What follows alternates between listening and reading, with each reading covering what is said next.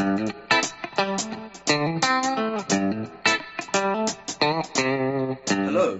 this is Unconvinced, the podcast where we critically examine positions that are either not so obviously obvious, extremely extreme, or uncontroversially controversial, and we probably come to no conclusion at all about them. We are Mark Rees, Jason Werbeloff, Hi, Mark. and Roman Kabanak. Present. This episode is called Drink That Drink. And I've poured for Jason, a notorious teetotaler. And all three of us are teetotalers, Roman, myself, and Jason. A tasty, sweet coffee liqueur in a tiny little crystal cut sherry glass. I want to see if we can convince Jason to have a drink of that. Because Jason has never got drunk before in his life. Ever. Never. I have felt a little tipsy once or twice. The last time was about 8 years ago, and the time before that was about 13 or 14 years ago. What were the occasions? The one was my cousin's wedding. That was the 8-year one. And 14 years ago, I think, was at Pesach, where you drink 4 cups of wine. Yeah. How many cups did you drink? 1. And that was enough. It was those tiny little... No, they big. It was at a religious household, and they drink Wow. big cups of wine. Yeah, the others were all drinking all 4. Yeah? Yeah, I felt sick after one. Yeah. So what are your objections, if any, to alcohol? So I don't have objections to other people drinking alcohol. It's more they're not moral objections. Sure. Well, I think there is some moral issue involved in that if no one were to drink, I think the world would be a better place. But I'm not a rule utilitarian, which is required for that kind of reasoning. But I think that overall my life might be better if I don't ever drink. But my main reasons are aesthetic. So I just don't enjoy the taste. I don't enjoy the experience, the feeling. Why don't you drink, Roman? I mean, I didn't drink for a long time. I think I got drunk once at my bachelor's. I was there for that. Yes, I was coerced. It wasn't a choice by any means. By Mark. It wasn't by me. The other teetotaler. Actually, not by Mark. No, the other people there. I just never liked the taste in general. However, now I drink a glass of wine maybe once a month at dinner, and I do find that it accentuates the food. So you're not a full teetotaler? No, I was for a long time though. Okay. But I only started drinking wine about 3 months ago. What changed?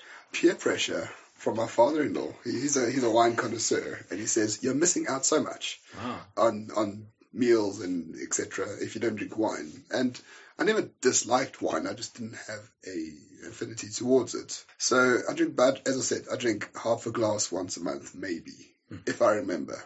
It's not a habit at all. And it's not a bad reason for him to say, look, I mean, there's an important thing you're missing out in life. No, his argument was the best one I've heard for drinking. So there's aesthetic value that you're missing. Yes. You could be having a better time or accentuating, as you said, the experience of the meal. Indeed. Food tastes and it's better. specific to red wine only. He doesn't say, do 5 shots. And it's not merely an aesthetic experience, because one of the views that people have, especially in philosophy of art, is that an aesthetic experience isn't necessarily a pleasurable one. So you can have a great aesthetic experience when you are looking at a sad movie or watching a horror movie or something like that. And some of the greatest pieces of art exactly that make us feel awful. They can be grotesque and feel terrible. And then you're actually having a very good aesthetic experience. Right. Or sometimes an aesthetic experience, some people see it as appreciating the technical sides of art, the formal aspects of it, such as the composition or so on, and various things. So the point is that it's separate from having pleasure. Yes. Did he also argue that it's pleasurable, aside from just the aesthetic? Not pleasurable in the sense that... No, not pleasurable. It just says you're missing out the nuances of food. Okay. Certain foods. It's like anal sex. I wouldn't know. Exactly, right? Exactly. Yeah. So, you can go through your whole life as a heterosexual man and never have anal sex, receptive anal sex. Yeah. And there's a kind of orgasm that you will never experience. In fact, I think it would be a great idea to save this for another episode. We strap Roman down. This is after the circumcision that we forced upon him. Right? Yes. Yeah. And we make him take the D. Then you get medieval. Before or after? I think it should happen before the circumcision. At the same time, why not? Man, well, we have it. But going back to the argument at hand, it was very similar to your argument, Jason, when I told you I don't actually read fiction. And you said I'm missing out on half of, was it experience or knowledge? Yeah, literary experience. Right. Yeah, half of the possible experience you could have. So by reading non-fiction, I understand the technical details of the world, but if I read fiction, I'll be able to understand other views and ideas expressed through characters. And since reading fiction, and you start with your book and a few others now, I accept that. And that's the same thing with red wine. So you've read a few others as well? I'm in the process of reading another one, yeah. What are you reading? American Psycho. Oh, wow. Okay. Are you enjoying it? It's a bit long in the tooth, but yeah, it's quite enjoyable. Does it provide a qualitatively different kind of experience, a different category of experience from non-fiction? Oh, absolutely. And yes, you can see value in that? Yes, by far. I mean, I do think a well-written fiction book is like a movie or a TV series, right? It's just a different format. There's a plot, the way it's constructed, the way it's explained, the writing is very important, and it makes you want to finish and see what exactly happens. And I suppose for a variety of reasons. What's interesting about drink is it's seen as a whole category. You might say, you know what, this is a weird-looking kind of food. It's a single dish. And I don't want to taste that. I never really want to taste it. And people can say, no, it's delicious. You should have some. You're missing out and you don't have it. It doesn't seem like such a big deal. But alcohol, there's such a range of it. It's a huge category, like fiction is. It's like, I don't want to read this book, no big deal. But it's I don't want to read I don't want to read at all. Exactly. Yeah. Right. Yes. So there's a very interesting analogous area of philosophy around the experience of color. So there's this famous thought experiment by Frankfurt. I think it was Frankfurt. It was by Mary. Yes, it's Mary's room, the colorless room. So Mary is this little girl who grows up in a colorless room. And she's a super scientist. And she's very curious because she watches TV, but she watches it in black and white or in grayscale. And on the TV, people describe color.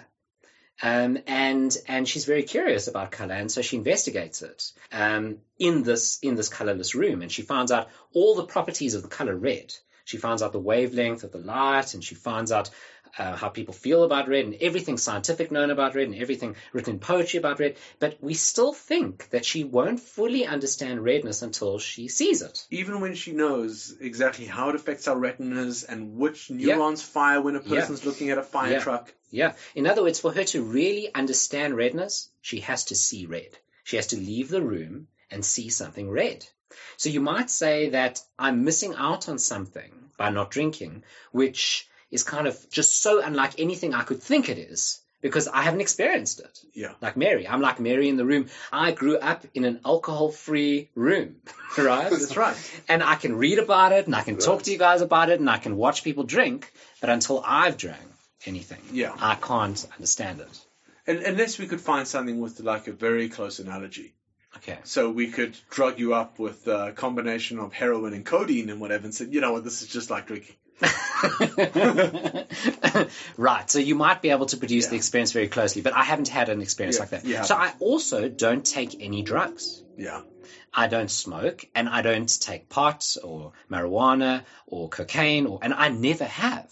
I've had one drug experience which wasn't of my choosing. I ate a marijuana cookie without knowing that there was marijuana in it, and it was a thoroughly unpleasant experience. Really did not enjoy it. Are you glad that you had that experience? Not that token experience. Not obviously you didn't enjoy that singular experience. Just that I have experienced that kind of thing. I was very angry about it at the time. I wasn't happy about the token experience, but am I, in other words, that particular experience, but am I happy that I've had an experience? Maybe. I kind of feel a bit like you do about stuff about this, Mark. I don't feel strongly either way about it. You're unconvinced. I'm unconvinced, yeah. So, I mean, Mark, let's get on to you now. Why don't you drink? I don't drink because... You can hold the wine glass. Oh, thank you. There we go. I don't drink because it makes me dangerously charming. It softens erections. and it tears families apart. It's and all about the those erection. are related. It's not okay. That was a joke. The real reason is it makes me feel ill. Really? Yeah, especially if I combine it with food. Few occasions when I decide that I'm going to have a drink. If I don't have to choose between a drink and food, which I always choose the food, is Mark cooks very well. In case anyone doesn't know this, then I will have a drink. So it's mostly because it makes me feel ill, and although I get some of the benefits of it, such as that pleasurable like loss of control, lack of inhibition, that little bit of joviality, I don't get something that people describe to me as a buzz. what do you which is feel supposed to when you happen. drink, Ramon? I hardly ever drink at all. When I did, I think twice. No, I'm talking about this wine with the just food. in general. Yeah. Well, I have one glass, and it does actually loosen me up a little bit. I do find the conversation flows easier, especially if other people are having wine as well. And it's actually a centerpiece of the conversation to initiate it. If you don't know someone else at the table, you can use it as a prop. It works really well, and in fact, I really regret that I can't drink much. So you see it as you can't, Yeah, whereas I won't. yes, Right. or maybe you'll find out that it makes you very ill. I mean, it doesn't make me very ill, but ill enough for a few days. Days? Yeah, a few Not days. just minutes. No, I feel kind of like sluggish and So I feel the same way when I drink coffee. yeah. And people think I'm nuts. They think I'm mad. And people get offended when I don't drink coffee. And some people get offended when I won't drink alcohol. They're right to be offended when you don't drink alcohol. Depending on the circumstance, Jason. I mean, Right. so there are times when I drink, and these are times when, for instance, there's a toast at a friend's wedding. Okay. I'm not going to not toast them and have a drink and maybe enjoy the taste. If it's not champagne, which I find quite gross. You can't toast them with sparkling water. No, that's cheating. But why? The sentiment is the same. I honor whatever it is we're toasting and drinking down my delicious beverage. I do think it's a little bit of a cheaty substitution. I could get away with it, Right. and people wouldn't know. But just may as well do it properly and have a little drink of wine. And I think if I refuse to do that, they'd have a right to be offended. Another time that I have a drink when I think it's the right thing to do is when somebody else is very excited about a drink and they want me to taste it. We've got friends who like to brew their own beer, or they get very excited about some whiskey that they've... Mark, we've brewed this just for you. Exactly. Or I put so much effort into it and I'm so proud of my beer, whatever. Of course, and this person's a friend. I lost 3 fingers during this making process. Yes. They're in the beer. Oh. Right. Because of its unique taste. I really hate those situations, though, because it's often quite shit. The beer, or I hate beer. Yeah. And I want to make a gross. good whiskey But in the garage. But even if it's not something they made, but they are excited about it and they imported it from Japan and they want you to taste it, well, you'll have a sip. I'll have what do you call it when you just put it to your lips? And A kiss. and 2 drops roll down your throat. Huh. If 2 drops. I can't remember what it's called. I've done that. Oh, have you done that? Okay. Yes, And that's I've what done I do. Yeah. I don't take a gulp. Yeah. So you've provided 2 arguments for drinking, and the one is the experience is a different category, right? It's like nothing else, and the other one is like social cohesion. Yes. And sometimes the second one can definitely get very overbearing. Yeah. Oh, yes. So I'd like to, as I think as any good philosopher should, I'd like to question both. Why is social cohesion important, and why is it important to experience every category of experience? I mean, there's certain categories of experience that I don't think it is a good idea to experience just because they're a different category. So, for example, having a limb chopped off. It's probably like nothing else you've ever experienced. Or ODing. Or bungee jumping. Okay, that would be like a middle ground. Some people would say you should because it's that category, but let's stick with those more difficult examples. Well, in one of these, it might be the case that you're opening up something that could bring you a lot of pleasure and a lot of reward for the rest of your life. I mean, because we're not asking you to drink often or regularly or even more than once. Just once, Jason. To have enough of a drink that you can have possibly a buzz and loosen up and enjoy the giddiness. And it could be something that you really, really like. And it'll lead to lifelong drinking. You might even become an alcoholic. Wonderful, right? Exactly. It'll ruin your liver. And how about if I were to say to you, Mark, have you ever had an arm chopped off? I haven't. And how do you know that you aren't actually, there's a name for it, people who adore having limbs chopped off. Yeah. There's a sexual pleasure that they get from it. You're right. So if I were to say to you, I don't know what these people are called, I don't know what the official name is, let's call them gobbledygooks, right? And I say to you, all right, Mark, you don't know whether you're really a gobbledygook. And you won't know until I chop off this arm. Why don't we just once? We can sew it back on afterwards. Just once, let's chop off that arm. And if you don't like it then okay. All right, we won't chop off any more limbs. But we should hold Mark down, right? And chop off at least just one. It's not me. Because this could open up a lifetime of gobbledygooking, and you're missing out on perhaps something. I know, listeners, and I shouldn't be revealing this on the air, but I know that Mark has a penchant for people with limb extensions, for prosthetics. He likes prosthetics in people. He finds them sexually attractive. So it's actually not the prosthetic. It's like the things that augment them. Like if somebody's got like weird kind of like scientific metal thing on an existing limb. And we could do it to you, Mark. We could chop off those limbs and put on these deliciously metal cybernetic replacements. You might find it incredibly arousing, a lifetime of joy. There is an important difference. Okay. I really pushed the case a bit, but all right. Okay. So one of the differences is that it's irreversible. Oh, we could sew the arm back on. Oh, well, if you can't sew the arm back on... Then are you okay with us doing this? I might... Ramon, get the knife. So I think you've got very little to lose when you have a drink for the first time. It's not like... I don't think it's like what people say heroin is like when it's super addictive, where you have that little shot of heroin, and it's a wonderful experience, but... it can also have terrible consequences when you become addicted to it and it ruins your life. But same can be said about sushi, right? Yeah. When you try sushi for the first time, it's never great. You don't think, it's delicious. You think, there's something there, but I need to have some more or different types. Multiple limbs, multiple sushi pieces. Yeah, multiple sushi pieces. And if you eat too much sushi, you get mercury poisoning. It's not pleasurable right at the beginning.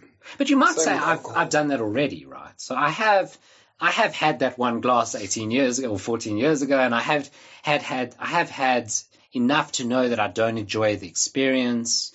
So Mark's point is you should just have more, right? Or like Ramon's point, you should have, like with the sushi, you should have more. I do think... That is a good point. It is a good point, but I do think you have to actually intend to try enjoy that drink. It seems strange. Not through social pressure. Yeah. You just sit at home, you have a steak in front of you, and you're like, you know what, let me pour 3 sips of red wine, and let me eat and have a sip. With the right sort of attention. Yes. Exactly. Okay, no, that's fair enough. I mean, my early experiences might have like pushed me away from alcohol prematurely. So I had a partner when I was very young. I was 16, and he loved to get drunk and get into car accidents. I don't know if he enjoyed the car accident part, but he enjoyed getting drunk just before he got in the car. There was a movie called Crash. Crash, yeah. By looking at car accidents or... and participating. Right. Yeah. Was it a J.G. Ballard? It was. Book? Yeah, and then it was made into a movie. Yes. Yeah. I mean, he might have bought it on that, but it put me off alcohol. Now, you might say if I hadn't had that experience, that I would have been had better intention around drinking, and then it would have had a better experience. Well, that's what happened to me. My family doesn't really drink much at all. And I mean, in high school and university, there's a great drinking culture, but people do it specifically just to get drunk as quickly as possible. So there's no cult. There's not really a culture. But once I met someone who actually understood the nuances and what it does to food specifically, that persuaded me to try it out properly, in air quotes. And I do know your father-in-law, and he is he's a geek and a connoisseur about many things, yes. Including alcohol. Red wine specifically, yeah. But I mean, so why stop at red wine? Because white wine's supposed to, I really have very, very rudimentary knowledge of this, but white wine's supposed to be good with fish or whatever it is. White wine for women, firstly. Oh, really? Really, I thought the big difference was that red wine spills more readily. I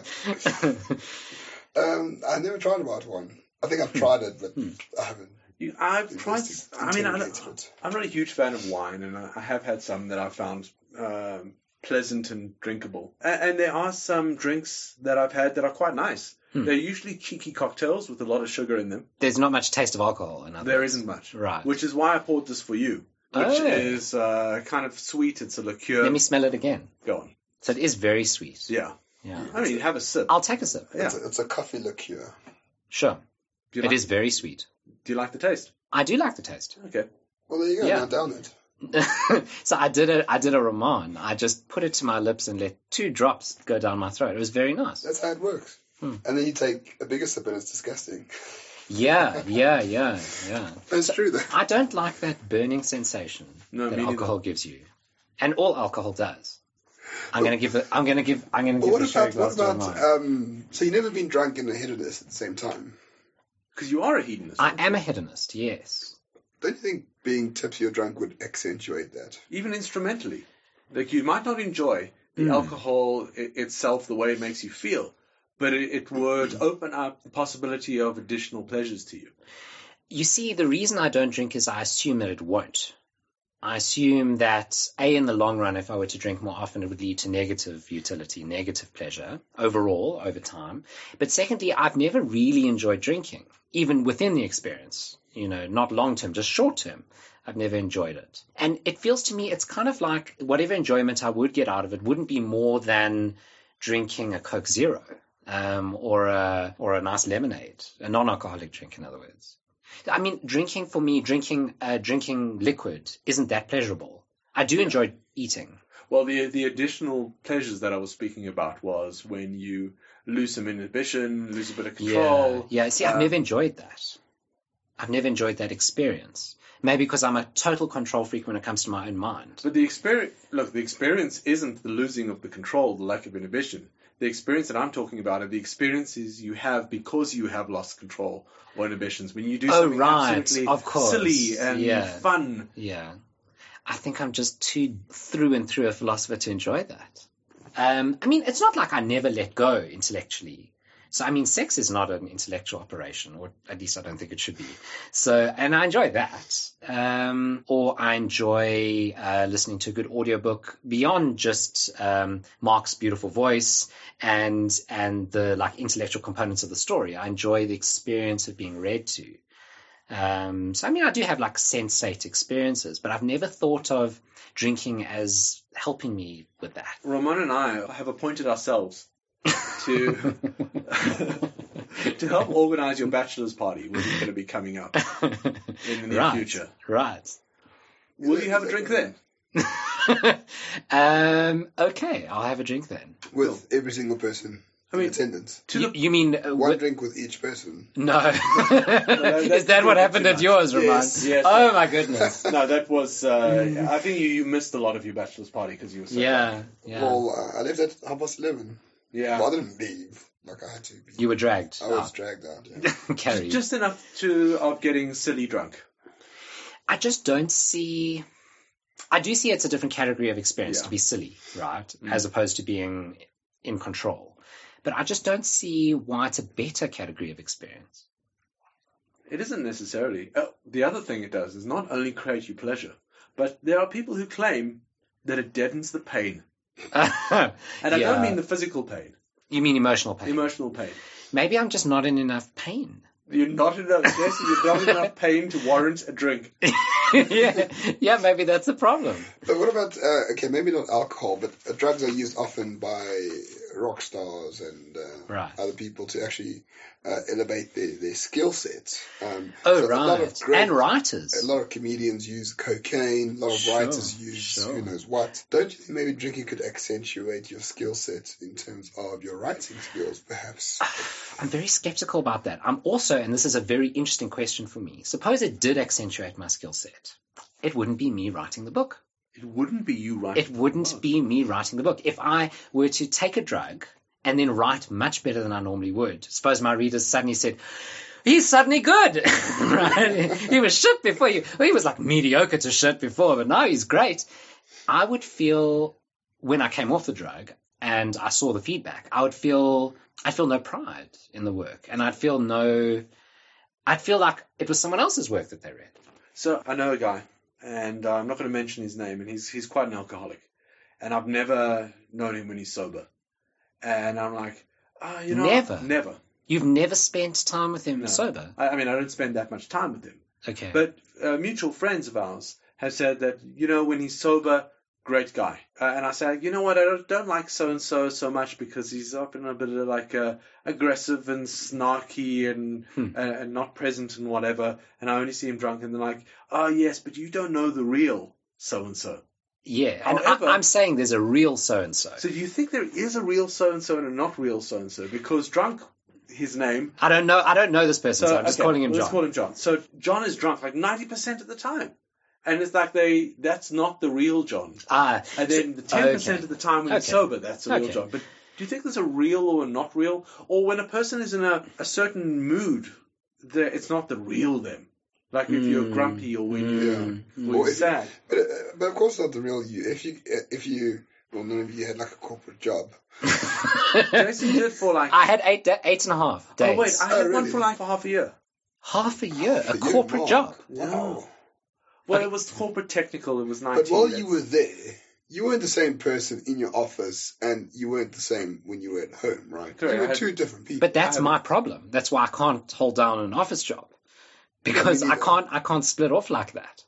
But perhaps, maybe a lot of arguments have been made, especially by comedians, that drugs merely accentuate the mindset to create jokes or to write lyrics or to songs. So you become like more you instead of not you. You become more you. Very interesting. Because you actually live on a very mediocre plane. Thanks. Not you specifically, all of us. But me especially, because I don't drink. Because we're assaulted. But we're assaulted by mediocrity everywhere we go, right? So if we are alone and we take whatever LSD once every 6 months, that will enhance your creativity. Maybe same with alcohol. You don't know that. Yes, it's more you than not you. I mean, intuitively, what I'd like to do is appeal to some kind of principle, and the principle would be something like, and it's going to be a principle which kind of touches on another topic that we talked about, which is circumcision, male circumcision, which is that if you don't alter me, right, if you don't change me, then I'm more me than I would have been if you did change me. Like if you circumcise a male child, he's more himself if you don't circumcise him, which I don't agree with, but I hold the principle in this case. So I know there's a problem with this principle, but it's held quite intuitively. I hold it held intuitively by me because I'm busy examining myself. Yeah, I mean, my intuition is it doesn't make me more me. Why do you think it does? I don't. It wasn't my the drug. I mean, I just think perhaps it can break out of the ordinary daily cycle of life. Okay. And the one time you actually do, it's like meditation. I would assume, in a way. So that's a nice notion, the everydayness. Okay. Yes. So your friend, you say you've never seen him, John, or not friend, this acquaintance. You've never seen John sober. His everyday is drunk. Right. So I would say that is who he is. He is who he is drunk. But me, I don't drink at all, right? If I were to take a drink, I'd become I assume, a very different kind of person. Or put it this way, if there was a change, it wouldn't be my normal self, right? Because it would be so different to what I do every day. So that's why I'm suggesting maybe we should define like who you really are as who you are most of the time. And I suppose what you'd want to do is take certain aspects and say the degree at which they are is also important to who you are. Because, say more? So if you take an aspect like your silliness or your creativity or your sarcasm, anguish or self-loathing, you've got it to a certain degree, all those aspects. There's like a homeostasis. And then when you take the alcohol, those things, some of them achieve different levels. You can become more self-loathing or less so. And so if the degree of those things are important to who you are, not that I think actually, and we can discuss that as another point, that there is such a thing as who you are, there's no core. If those things change, then you're no longer, by degree, not qualitatively. Yeah, I mean, I'm not necessarily holding the idea that there's like a permanent core, and I don't want to get into this too much here, but just that there's a more frequent configuration of degrees of all these different states in you. And I think it answers your question earlier, Mark, about if you were to change your mood, does that mean you're not really who you are? And I think that's true. I think if your mood changes to such a point that all your configurations switch too much, so let's say you get really angry and your configuration of calmness changes entirely and your configuration of I don't know, of boldness. Boldness changes, and your aggression changes, and then I don't think you really are being who you are anymore. Could you be better? And is it better to be better than who you are, or better to be authentic to who you are? It's a good question. Like, how important is it to be yourself as opposed to better than who you are? Yeah, and it comes back to what Roman said. So how important is it that I am me as opposed to writing better work on the drug, which is more important? Surely it should depend on you. Oh, that's a good point. So if I value who I am, then it's more important. Yeah, absolutely. Yeah. And I'm sure you can see there are ways in which you would like to improve, ways in which you'd like to change, which you would see it as improvement. Yeah, so I listened to a Radiolab episode, which is a fantastic podcast, and they did one on mushrooms. And you're talking to someone right now who's never taken mushrooms and has never considered it. And when I listened to that show, by the end of it, I was convinced that this is something valuable to try. Because, and this is the reason, the experience changed those people who took the mushrooms permanently. When they've taken, I think it's called psilocybin. Yes. Psilocybin, yeah, that's the active ingredient. And they've given it to people, put them in an fMRI, and had a look at what happens. It permanently alters neural circuits. It permanently alters the way their brains are structured. And that alteration, in many cases, and in all the cases of the people interviewed on this podcast, were very positive. And that I found fascinating. Because then it wouldn't be a case of me not being who I am. It would be a case of me changing who I am. Maybe permanently. For the better. Possibly for the better. Or possibly for the worst. Yeah, well, this is the thing. Yeah. So when did I listen to this episode? It was about 2 years ago. And have I tried? No, I haven't. Okay. So it's not very likely that you'll have the drink, except at your bachelor's party, where we're going to be those arseholes who insist. But not with each of you, please. Just one is enough. No. If you had a choice, what type of drink? What would it be? Once upon a time, before I stopped drinking, I enjoyed white wine. Oh. Yeah. Excellent. In the box? Or from a bottle? A bottle, I think. It sounds better from a bottle, yeah. At university, they used to do this thing called I think it was a butt funnel. When you have a couple of chaps. This sounds like something out of a South Park episode. This might appeal to you, Jason. You take a couple of fellows and they take off their trousers, they face away from each other, bend down. Of course they do. Yes. They face away from each other, bend down, so that their butt cheeks are touching each other, but there's still an open cleft between. And then a third fellow, perhaps the one who's lost or won a bet, depending, gets to go underneath, and then cold beer is poured between the clefts of the anus, through the genitals, and all that kind of stuff. So drips down the bottom, and in fact, I know I'm not going to mention his name. I know the person who's supposedly Is it John? The last person. It's not John. And I'll tell you afterwards. In fact, I'll tell you now because I'll edit it out. Yeah. Okay. Yeah, he was supposedly the last person at our university to have been the person at the receiving end of the butt funnel. So have you ever been the receptor of the butt funnel? No, I haven't. But it could be a whole new quality, a whole category of experience that you've never experienced, and it could change what you do every Friday night. I've had warm beer.